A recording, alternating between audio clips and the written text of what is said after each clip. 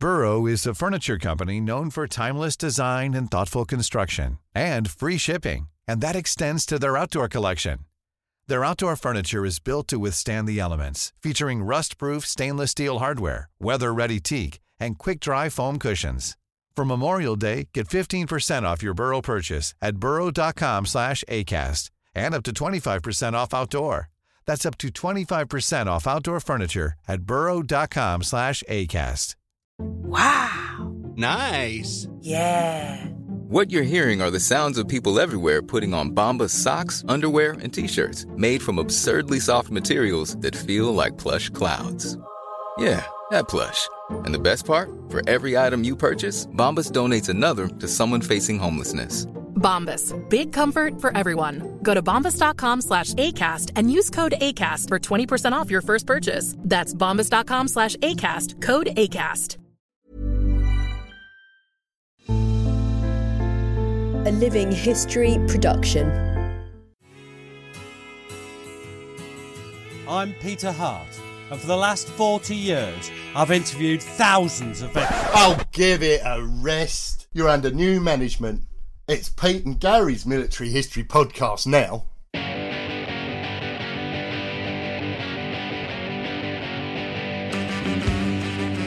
Hello, and welcome to Pete and Gary's Military History. And today's podcast, we're going to continue the story about Albert Ball, Pete. We're doing a lot about balls, and I don't know if you remember the lottery, Pete. They used to, because they talk about balls, and they used to have Mystic Meg, and I want a sort of similar moniker. And I thought perhaps Gastric Gaz. Gastric gas, that's fabulous. Yeah. And it reflects your inner workings so well. It does. So what are we doing today, Pete? We're talking about Albert Ball again. We've done one podcast on him recently, and this is following that up, isn't it? It is, because he first came to prominence, as you will remember, although as it was a couple of weeks ago, perhaps not, in the air battles over the Somme in the summer of 1916. I'd say he was impossibly brave. He'd got his own method of aerial fighting that we talked about. No one seemed to be able to emulate it. What he'd do is he'd fly his Nieuport 17 straight into a giant German formation. It sounds unbelievable, but it appears to be true. Split them up, then pounce on the weakest and most isolated and stupid looking, so what I would call the Gary of the formation. And then he'd dive underneath his prey, pull his Lewis back up on his top wing, and riddle his victim from below. The classic balls up. Yeah, I remember all of that, Pete. Thanks for reminding me. Now, during that, he was suffering a bit, wasn't he? He'd asked for leave, rather pointedly, of his superiors, and he was turned down in the first occasion. But he had actually been home for some time, hadn't he? Yeah, he'd been sent home. He was showing signs of combat fatigue, and he'd had a brief period back home, being... Well, look, fated's sort of the wrong word in some ways, because the British didn't really make heroes of their aviation aces, because there was this fear of what would happen if they were shot down, and also more of a recognition of, and I think we'll make this point now, I know you insist on us making this point, that although the aces and the scout pilots get all the publicity, the real work, the killing work, is actually done by the photographic reconnaissance pilots and the artillery observation people. They're the ones that kill their numbers in their hundreds and thousands. The aces have always been the icing on the cake. Nevertheless, that's what we're going to talk about today. We're going to talk about one of the greatest, Captain Albert Ball, DSO and bar when he went back. He's the hero of the entire Royal Flying Corps, and he's returning to active service in early April 1917, commanding a flight of 56 Squadron. Now, you might want to tell us a bit about what they're flying. What are they flying? Well, at this point, Pete, they're equipped with the SE-5 Scout. That's not the SE-5A, Pete. That's a common mistake people make. It's the SE-5. Ah, oh. And once more, it's a really imaginative name for an aircraft. And it was one more vital piece in the jigsaw of new aircraft that would take the RFC into the final 2 years of the war. It was a strongly built single-seater biplane. Now this is interesting, Pete. It was primarily armed with a Vickers machine gun fitted with a Constantinesco interrupter gear. But it also still carried a Lewis gun, which was mounted on the top wing. Now, the Hispano Suzo engine could generate, listen to this, Pete, 114 miles per hour at 10,000 feet, and that gave the SE5 an effective ceiling of around 17,000 feet. Blimey, that's a promising sounding aircraft. We'll come back to this aircraft because, funnily enough, and again, your experience in contracts and governance and the rest of it, you'll know that when you get something new, there's often teething problems, and we're going to come on to that. But it would be a great part of aeroplane, and alongside the French Spad and the Sopwith Camel and the RE8 and other Bristol fighter, this would be, as you said, this is what's going to take over. But it's not just the aircraft that are special about 56 Squadron, is it, Pete? No, it isn't. It's not at all. They come to be seen as a sort of elite formation of scout pilots, almost like and they're actually sometimes called the anti-Richthofen Flying Circus Squadron. I'm not sure that's true, but that was their reputation. I'm not even sure if Richthofen had an auntie. He did have an auntie. He had lots of aunties.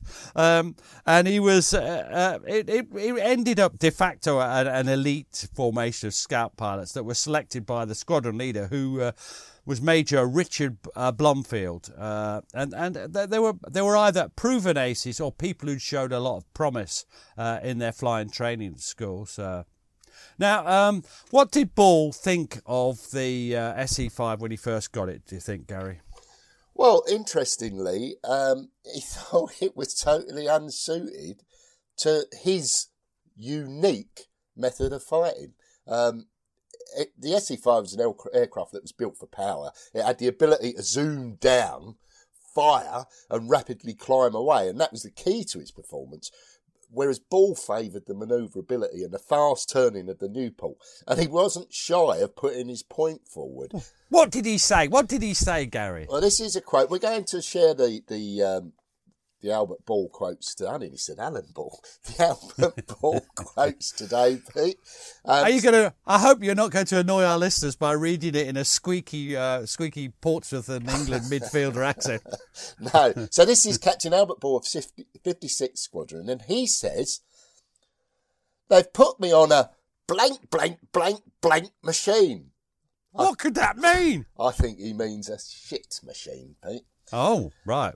But I not bastard then. I suppose it's got more letters. Bastard, it's got more. This has only got 4 stars, Pete. Oh, well. They've put me on a blank, blank, blank machine, but I should like to get back to my old machine as soon as possible. Oh, I shall never be able to do my job. I must fly another machine, and then I shall get along with the job. Now, he's not alone in harbouring initial doubts about the SE5. It's got a lot of minor faults, and it's the sort of thing that really pisses you off if you're trying to fly an airplane in action, and there's these little problems. They don't understand how the airplane can get to the front with obvious design flaws. There's all sorts of things. The telescopy thing, I'm very technical minded, but so I'm simplifying enormously for you here, Gary. The telescopy thing was wrong. They had a big metal plate under the seat to protect their arses from fire from below, and that was heavy and slowed them down, so they were easier to hit. There's all sorts of bloody things wrong with them. But Ball, although he thought it was a shit aircraft, he had the sense to do his best to overcome them. And this is equipment officer. Each squadron had an officer, sort of, an engineer officer like. And this is Lieutenant Hubert Charles of 56 Squadron. He says this: Albert Ball finally decided that the SE5 was such a bad aeroplane that it would be quite unsafe to fly over the lines. He got General Trenchard to let him have a 110 Lerone Nieuport again. He and I spent many hours at night trying to work out how to make the SE5 work. He was a very unusual combination of a fighter pilot with a real interest in aeroplanes. The majority of them didn't have aeroplane knowledge, but he definitely had. Between the two of us, we finally cooked up the SE5 so that it really worked. General Trenchard approved finally, and all our other aeroplanes were altered to the same design that we'd evolved and improved on Albert Ball's machine.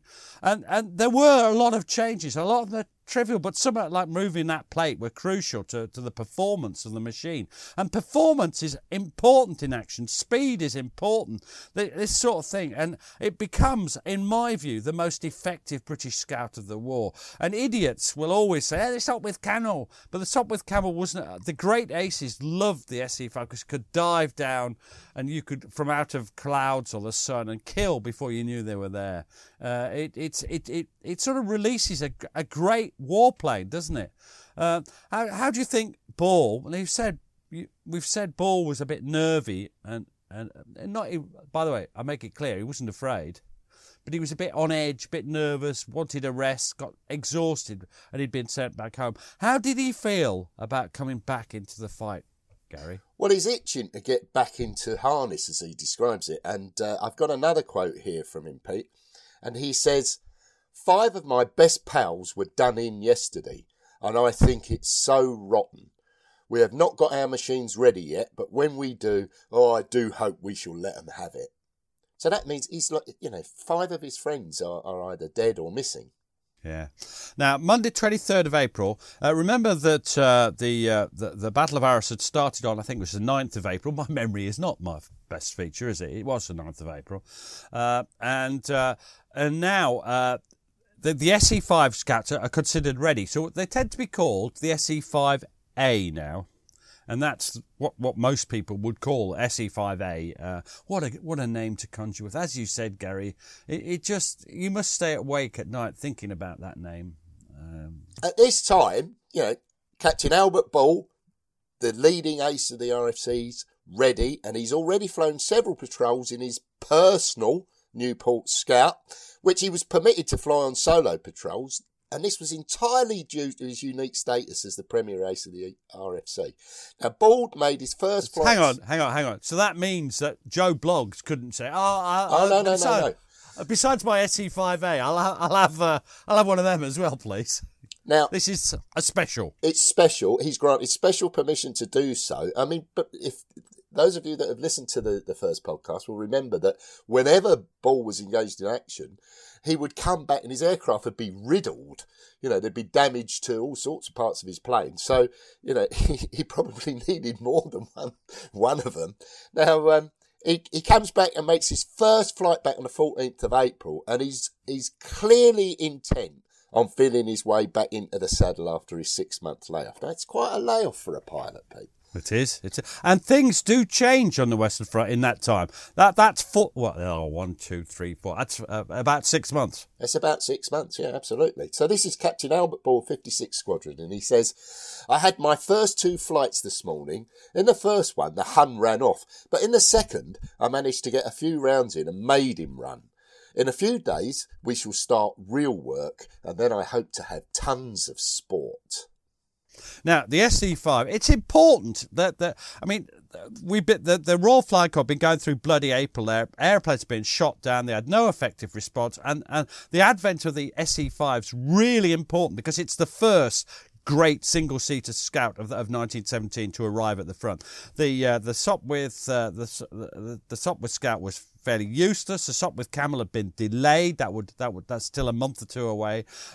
So this is important because the infantry are attacking on the ground. And if you look back at that date, 23rd of April, that's the time of a great attack on the ground when they had to cover the failure of the French offensive in the middle of April. So this is important. Now, this is a quote from Ball. He says this. I'm so fagged tonight, but feel like I must send you a line. We did our first 2 real jobs today, and I got 2 Huns. One I crashed, and the other I set on fire. I had 6 fights altogether. One of the Huns I got with a Newport, and one with a SE5. My machines were very badly hit about, and are having new planes tonight. Well, now I'm on the job at 5 a.m, so I simply must sleep. Gary, what does he mean? He means Dawn Patrol, doesn't he? He does. Now, it's interesting. He himself is making comment about how badly hit about he is. We've made this comment. To a certain degree, it's just luck. You know, his aircraft's getting hit all the time. It could be his petrol tank. It could be him that struck. But, you know, it's incredible luck. Is his combat method, just flying at a formation, is that appropriate to the sort of formation fighting and the crowded skies? There's loads more aeroplanes in the sky. Is it appropriate? No, I mean, he's taking enormous risks, Pete. And it's not unusual, as he himself is saying, for his aircraft to suffer considerable damage as a direct consequence. It's not just light damage in some occasions. He's talking about 4 or 5 planes being changed. You know, this is severe damage. Well, here's a quote from him again. I had 3 fights, I do apologise, and managed to bring one down, crashed in a road. This I did with my Newport. After coming down, I had to have 5 new planes, for the Hun had got about 15 shots through my spars. Well, next I went up in my SE5 and had a very poo-poo time. 5 shots in my right strut, 4 in the planes, and 2 just behind my head. This was done by 5 Albatross scouts, but I got one of them and set it on fire at 14,000 feet. Poor old chap inside. I should simply hate to be set on fire. How would you feel about being set on fire, Gary? Yeah, I think I should simply hate it too, Pete. Now, soon he's back in harness. In 1917, dogfights between increasing numbers of aircraft have become far more common. But to Albert Ball, superior numbers just like a red bag to the proverbial ball. A red bag. A red bag. It's like a red rag, but it's shaped like a bag. It must be really infuriating to the average bull. It must be. Anyway, I'm going to be Ball again now, and Captain Albert Ball says this. I was attacked by 20 last night and had to fire all my ammunition, getting 2 of them. It was dark when I returned, and everyone thought that I must have been done in, but I had to stop on their side until it was dark, for I could not fight my way through without ammunition. My right plane was hit a few times, and I had to have a new one. I have now got another 2 Huns, making 4 this time, and my total is 34. Only 3 more to be got before I'm top of England and France again. In order to whack the German man, he means Bolker, I'd love to get about 10 more. If it's God's will that I should do it, then I will come home. Oh, I do so hope it can be managed. Tonight, if it clears up, I'm taking all my flight out for a real good smack. I'm off in my Newport, then at 5:30 I come back and do a job on SE5 with my flight. You see, they do 1 or 2 jobs each day and I lead them. But during the remainder of the day, I go up in my Newport and have a try myself. This is the only way to get them. Just keep at them all day. Oh, that's his real love, isn't it? The solo flights. He's still a lone wolf, isn't he? He is, Gary? But he's doing his duty as a flight leader. But it's clear that he loves those solo patrols. Absolutely clear. Now, he said that means he spends more. That would mean he spent more time in the air than anyone. He's up there more than anyone, yeah. And of course, he's at more risk as a result. And this is recording officer, that's sort of like the adjutant sort of thingy, Lieutenant Thomas Marson of the 56th Squadron. He says he preferred to patrol alone rather than to lead his flight on patrol. He wanted always to be in the air. During flying weather, he was up and out by 5 o'clock in the morning and completely exhausted by his efforts, would be in bed and asleep by 6 o'clock in the evening. A bit akin to yourself. Absolutely, but without all the work in between. Yeah. So in letters, one thing he noticed. What do you notice about the letters we've read together? We noticed. What does he start doing? Well, he's starting to get obsessed with the score, and he's calculating his kills. So total Huns now 34, 2 more to beat the Frenchman. So he's in his own mind. He's in competition. It's a bit obsessive, isn't it? Yeah, I mean, in all probability, Pete, he hadn't really recovered from the combat fatigue that had forced him back to England in October 1916. Yeah, he keeps adding up his victory. Do you think it's like competition? It's like, well, like Premier League goal-scoring leagues. And do you think that's what it is? It's just Yeah, I mean, he becomes obsessed, it would appear, with beating the scores of other aces, and in particular, the French ace, Capitaine Georges Guynemer. And you mentioned Bolka. We mentioned Bolka before. Bolka, of course, was dead, so he wasn't going to shoot any more down, was he? How many had Guynemer got? I can't say that. He'd got 36 victories, and it became a great motivation for Ball to beat him. It's part of what drove him on to take ever greater risks. Well. It's all quite exciting. Now, below them, the battles are going on, and they're coming towards Bullock, or they're coming towards the end. I mean, the Battle of Arras has degenerated into just a slogging match, trying to distract attention from the mutinying French army. But what's also happening is from early May, they're also starting to switch to Flanders, where they're planning what would become the Third Ypres.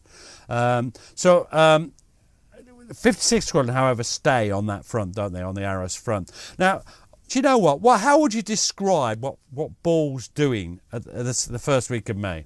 Well, it's Ball's building up into a frenzy. It's you'd almost describe it, Pete, as a spiral of violence, and that's only going to have one logical end. It is. It's the end game. So this is a quote from him, and just listen to this, Gary. At about 7:30, I sighted 4 red Albatross scouts between Douai and the lines going south. Red, that's probably Richthofen and some of his squadron. I dived on the nearest red HA hostile aircraft. This is from a report, so that's why it's formal. But scout. But 4 or 5 HA scouts were coming down on my tail. So I turned steeply and pulled down Lewis gun. Nearest HA fired at and overshot me, and I put in a good burst of 50 Vickers gun rounds into HA. I then fastened onto the tail of HA and followed it down to 2,000 feet, riddling HA meanwhile. HA dived into earth in the rough ground between Halte and Vitry. I then turned and climbed and joined the scrimmage, which was now taking place between a number of double-seater HA and HA scouts and Sopwith scouts, Bristol fighters and FEs. I was circling and manoeuvring for position and got onto the tail of a white HA scout with a pointed nose and put in a good burst of Vickers. HA dived steeply and cleared. The melee gradually made towards Douai, HA being outmanoeuvred and yielding ground. I went south to Cambrai and over Saley viewed a white 2-seater Albatross. I dived down on HA and put in good bursts of Vickers and a drum of Lewis from 100 to 25 yards range. HA hurtled down, but owing to the dusk, the time now being 8:10 p.m, his ultimate end could not be observed. I climbed, picked up SE5A 4854 and returned home. Notice it's SE5A by this time. Wow, he's still relying on luck a lot, isn't he? He is. But even he's got to realise that his good fortune's not inexhaustible. Now, his fellow pilots eyed him with a mixture of respect and amazement. And one 19-year-old was awestruck to find himself posted to the same squadron as his hero. And this is Second Lieutenant Roger Chayworth Muster of 56th Squadron. And he says, Captain Ball is surpassing his previous efforts and has already accounted for about 6 Huns off his own bat. He came back the other day with a huge hole right through the tail of the machine. The shell had carried away all his elevator controls except one strand of wire with which he managed to get the machine down. He got out and immediately got into another machine and was off again. He really is a marvel. He always comes back with his machine absolutely riddled with bullets. Now, the point we emphasise again is that's not the best way. The best way is the Richthofen, the Manic way, which is to kill without risk. The Bolka way, the Bolka dicta, that's the future of aviation, scout fighting. Now, you've got another quote from Lieutenant Reginald Hodge, and this is 56th Squadron. I know he was a bit of a toff in some ways, the son of the Lord Mayor of Nottingham, a wealthy business, but he seems to have been a nice, quiet lad, doesn't he? Well, tell us what Hodge says. I don't know how you pronounce his name. He was the quietest young kid you ever saw. The most inoffensive youngster. You'd think he wouldn't punch anybody on the nose if he could duck him. But when he got into the air, he was all hair and teeth. He was an excellent shot. He spent a great deal of time on the ground test firing his guns in the pits. Now, during lockdown, Pete, I've become all hair and... Well, you seem to have entirely new teeth and your hair is going places I would never have imagined. Oh, dear. Now, 5th of May, it's we're moving into May. Ball crosses the lines with his patrol. He's in SE5, I think, and he finds himself again, either by accident or design, separated from the rest of his flight. So tell us what happens this time. It's quite a story again. Yeah, once again, this is Captain Albert Ball. Crossing the line, I travelled northeast at 8,000 feet and viewed 2 HA coming from the direction of Douai towards Carvin at 9,000 feet. I made towards Carvin in order to climb, HA following. I climbed to 11,000 feet, and by this time the nearest HA had got on my tail at a distance of 200 yards. I did a quick turn and got underneath HA, the other HA being then about 1/4 mile away. I pulled the Lewis gun down and fired 2 drums at a very short range. HA made no attempt to get away. I fired another drum, but HA by this time had got away. I followed and got on HA's tail and fired quick bursts from Vickers and Lewis guns at very short range, and HA went down out of control. By this time, the other HA had started firing. I climbed again, keeping away from HA, and manoeuvred for a chance to get on HA's tail. This chance never came, for HA came nose on at me, firing 2 guns. I opened fire with Vickers' gun and kept the trigger pressed, using 1-in-1 tracers, which could easily be seen going right into HA, until the machines came almost into each other. My SE5 was hitting the engine, and I was covered in oil. I climbed, and engine kept up revolutions, but I lost all oil pressure. No other HA came along, and I went down to about 3,000 feet. Both HAs were lying on the ground within 400 yards of each other, completely wrecked. I then went back towards the lines and met 2 other HA near Lens. Having only very few rounds of Vickers left and not being able to see through sights for oil, I put my nose well down and made for home. Although the engine got very little oil under no pressure, it ran for 3/4 of an hour and got home okay. Now, that's his report, but this is... from what I can gather of what you've just said, he ended up in a game of chicken, flying straight towards another plane. Straight towards him. It's like those games, whose nerve will give way first. Now, we have another account that sort of refers to this, because those words, you read that in a pretty cool manner, and of course that's from a report. It's just quite flat, isn't it? But this is the state Ball was in, and this is the recording officer again, Thomas Marson of 56 Squadron.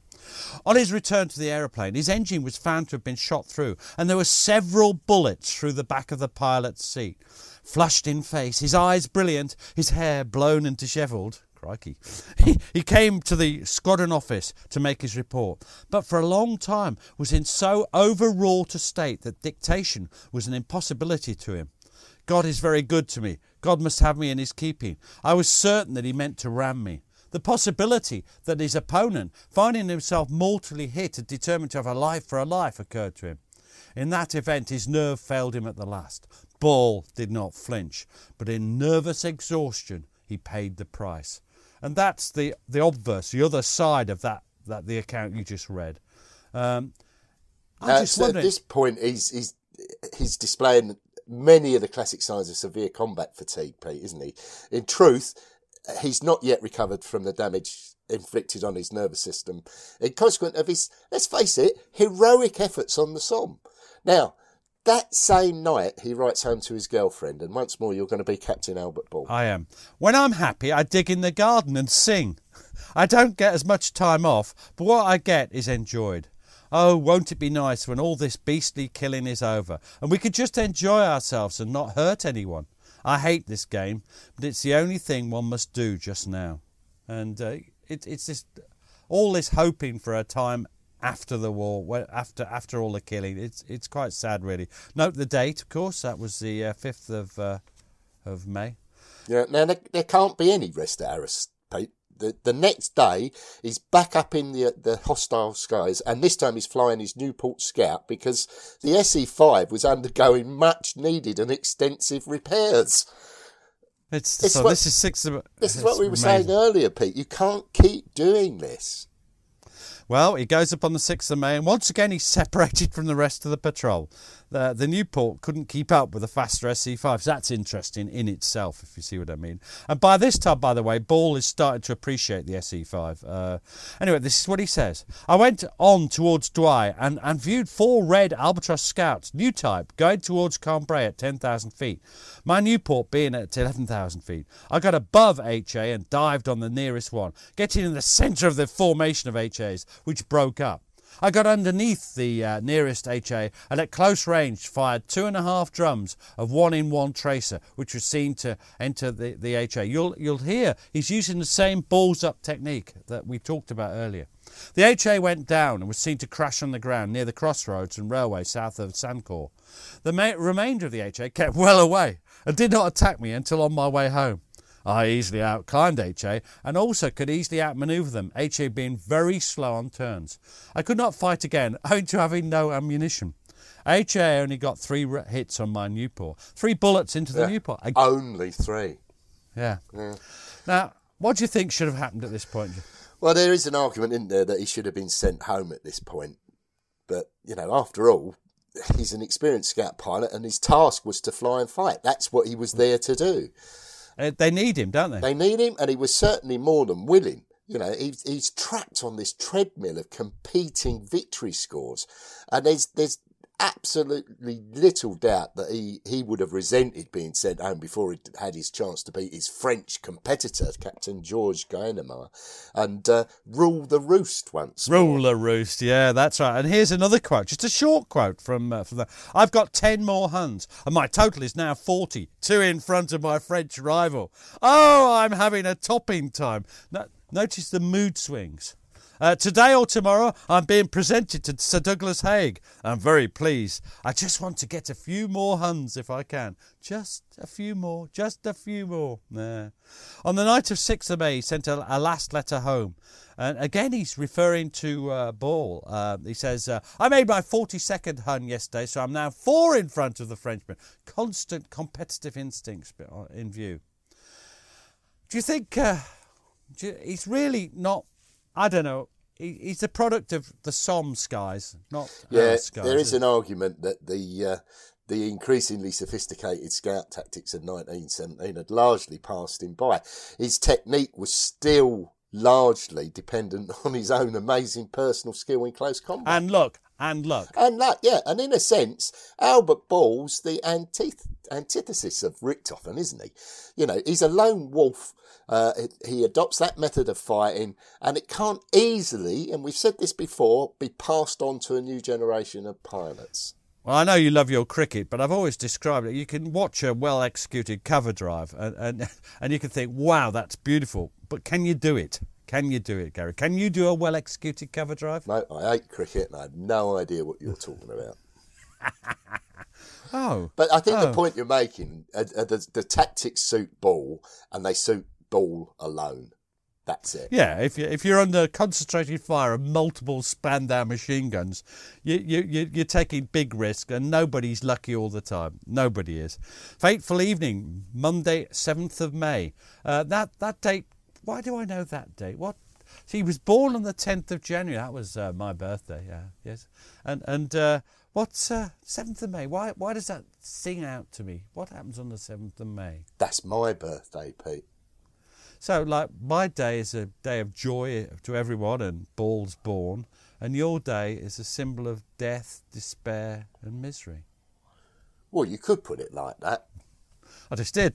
Anyway, a call came through to the headquarters of the wing, ordering a strong patrol, because there's a new Jasta circus about, and they want to meet them head on. So 10 SE-5As of 56 Squadron, combined with 6 Spads, that's a French, it's a very good airplane, a bit like the SE-5 in some ways, to sweep over Douai and Cambrai. And Albert Ball, he's leading A flight, and that's with Lieutenant G. Maxwell and Lieutenant K.J. Nags. That's a good name, Nags. And they're going at a height of 7,000 feet, while Captain Henry Meintjes led C flight. That's Lieutenant Reginald Hoyge and Lieutenant, you know this name, Rog? Rog? Who's Rog? Gary. Cecil Lewis. Do you know that name? Yeah, and actually that's one of the only names you've been able to say correctly in that sentence. Yes, it is. It is. And in the layer above them, at 9,000 feet, Captain William Crowe's got B flight, and that's your friend that you read the quote from, Lieutenant Roger Chaworth Musters, Lieutenant Arthur Rhys David. Do you remember him? Yeah, I remember him. And Lieutenant John Leach. And they're still higher at 10,000 feet. What's happening is the British are now they're not flying. They're going up as squadrons and flying at different heights, layered.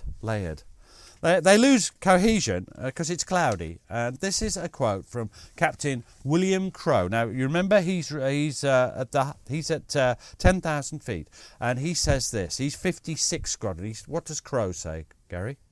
3 flights led by Ball, Meintjes and myself left the ground at about 5:45 p.m. with the express purpose of engaging the Richthofen circus if they were in the air. The weather was very bad. Layers of thick banks of clouds hid the sky, and they ranged from 2,000 feet to 10,000 feet with varying sized gaps. We crossed the line south of Arras between the layers of clouds at 4,000 feet, and Ball, who was leading, shortly after led the formation into a large bank of clouds, which resulted in the various members of the formation losing contact with one another. I found myself alone when I got into clear space again, but some distance on my right I could see a number of SE-5s flying in very loose formation. I made for them, but a cloud bank enveloped me on the way and I lost them.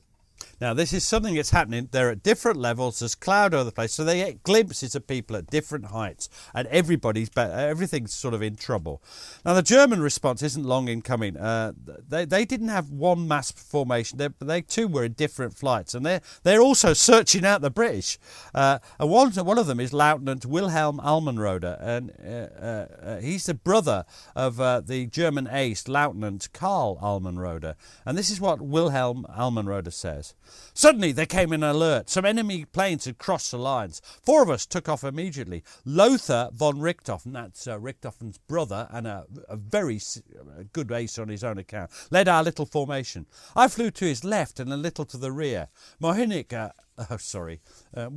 flew to his right and to the rear. And neither Esser or Simon was last.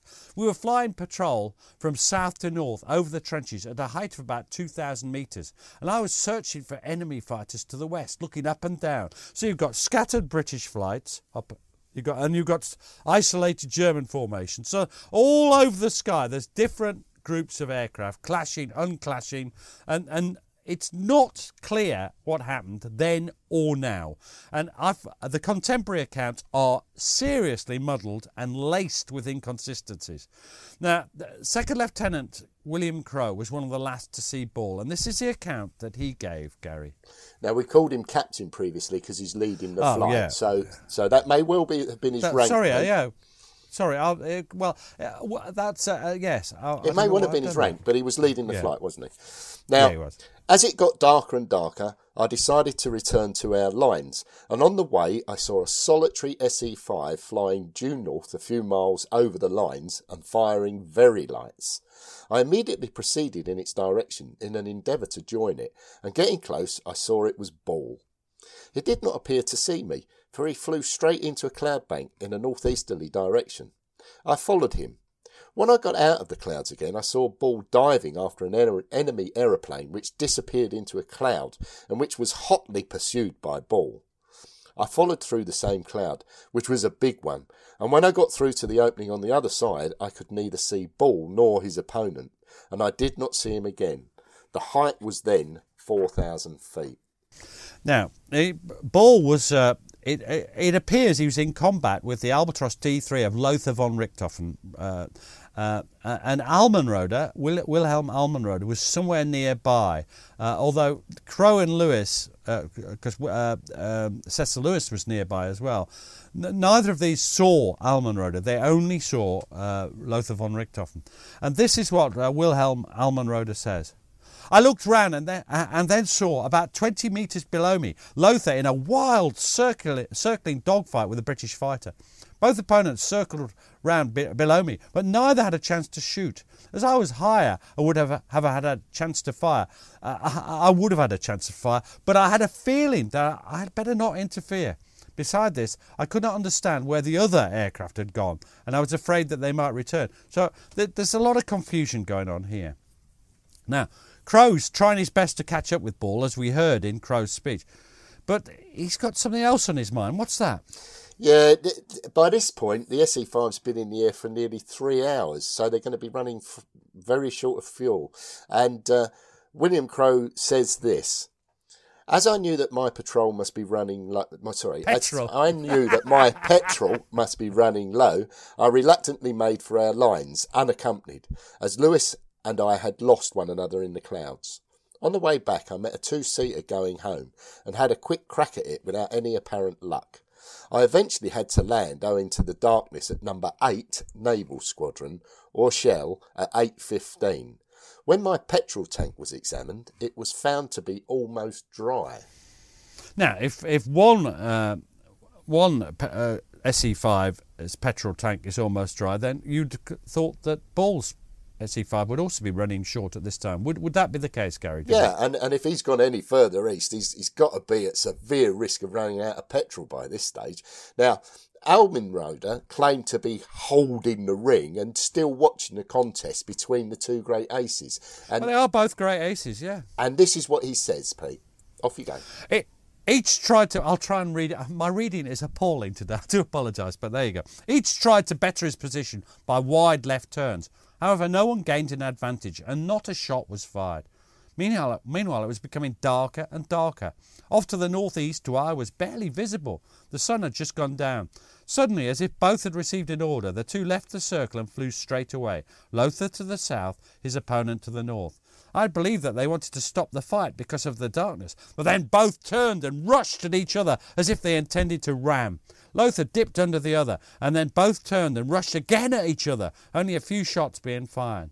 At the third frontal attack, Lothar came from the south and his opponent came from the north. I waited. The machine guns peppered again. This time, Lothar's opponent did not give way sideways, but dived down to the ground.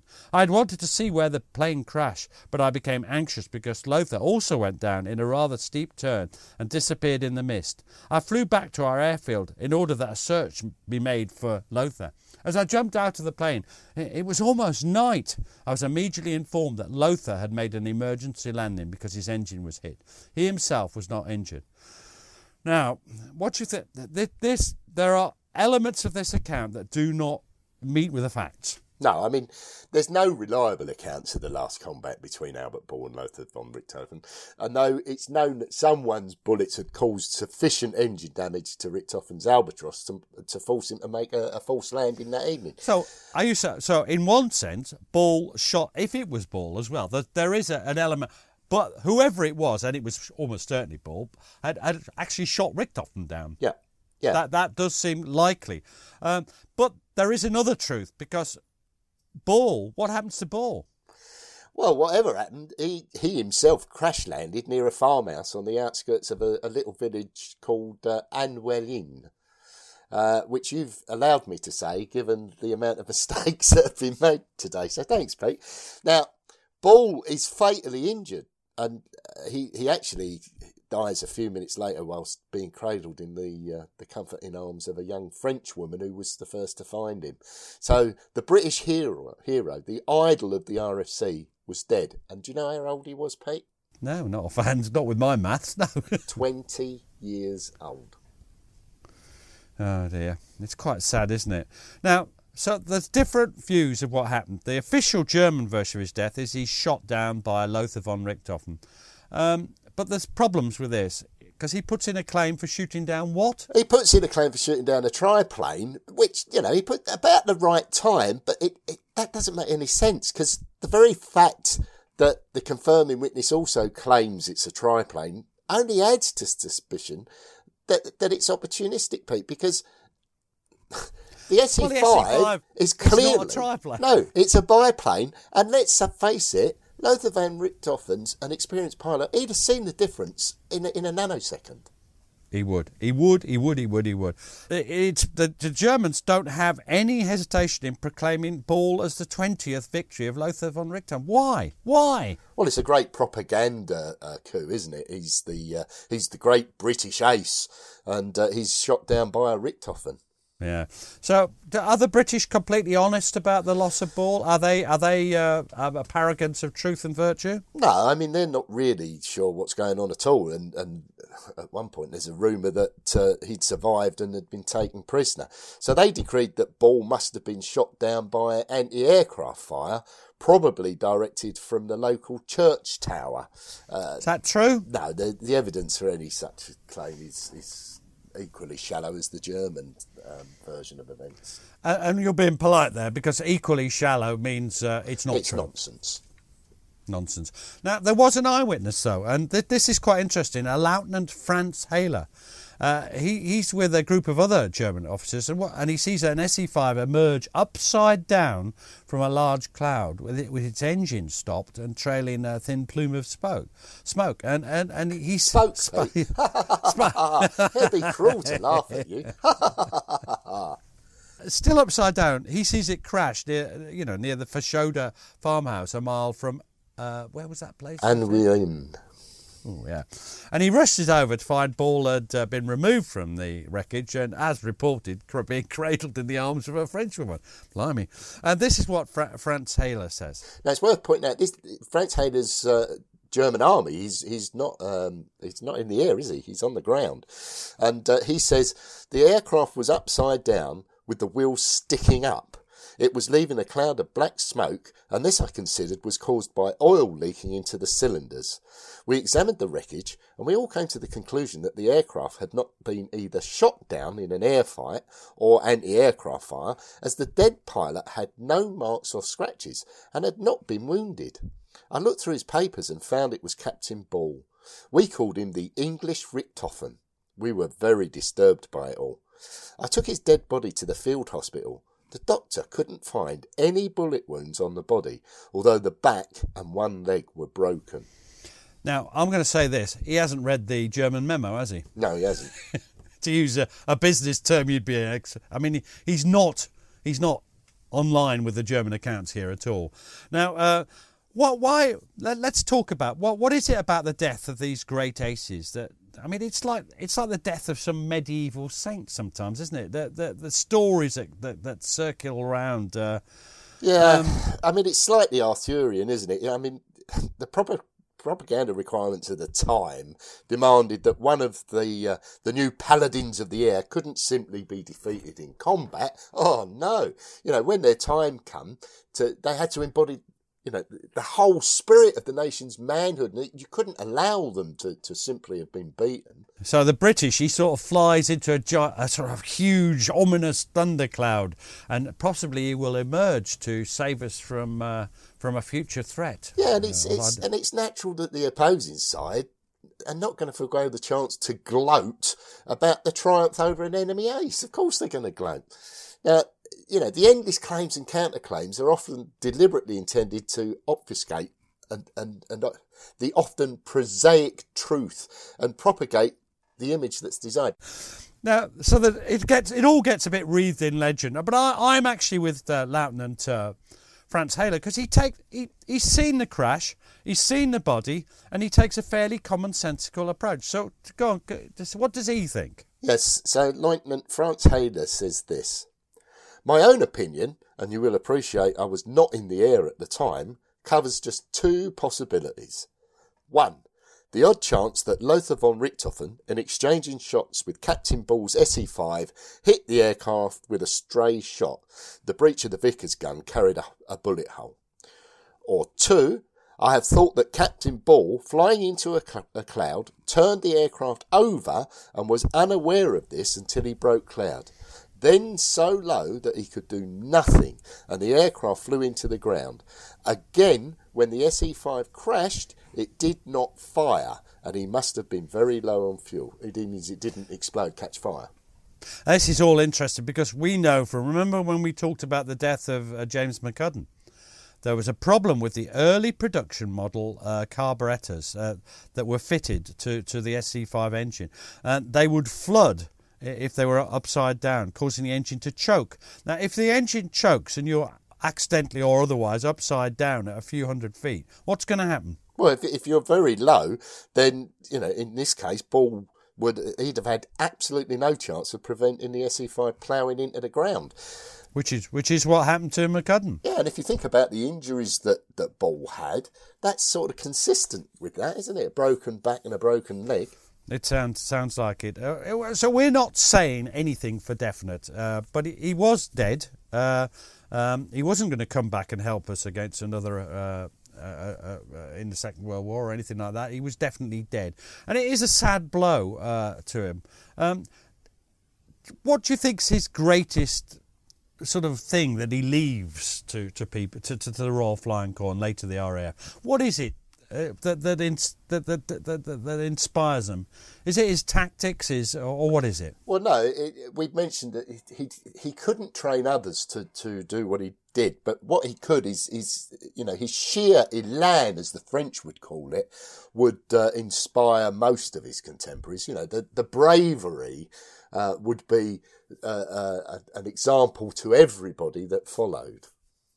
It just sheer courage and guts and determination and no odds are too. This idea of no odds are too great, fantastic stuff. Is it officially recognised? Yeah, his courage. A month after his death, on the 3rd of June, in fact, Albert Ball's awarded a posthumous Victoria Cross. Now, this is interesting, Pete, because the final score, which had mattered so much to him and arguably in effect had lured him to his death, was in the region of 40 victories. Yeah, we talked last time about how it's difficult to be exact about these kills, victories, or whatever you like, but around 40 is what he's generally assessed with. How was he dealt with by the Germans? Well, the Germans, they give him full respect. He's buried with full military honours as a respected opponent, and I believe he was buried at and within. I think he's in a cemetery. I'm not sure. I've never visited his grave, and I know there's a marker where he fell as well. Might be good to visit once we can. Yeah. So overall, how do you feel about Albert Ball? Well, the most telling thing for me, Pete, was his age. 20 years old. 20 years old. He probably wasn't old enough to shave. Well, he probably wasn't, and. He'd lived a life in those few years that most of us would not live in twice as long, and constantly on the edge of death. And we mentioned on numerous occasions about how luck played its part. And, I remember the bit you spoke earlier about where he was saying God favoured him, and he must have felt like that. He must have thought that he was somehow protected when every time he landed, his aircraft's riddled and he's fine. But it all came to an end on that May Day. So, I'd forgotten the date. Yeah, 7th of May. I'll have to save up for your present. All right, Gary. Well, I don't feel too much like joking at the end of that. No, poor old Albert. That was very moving, Peter. I thought you read it beautifully. Bastard. Thank you very much, Gary. Cheers, mate. Cheers, Pete.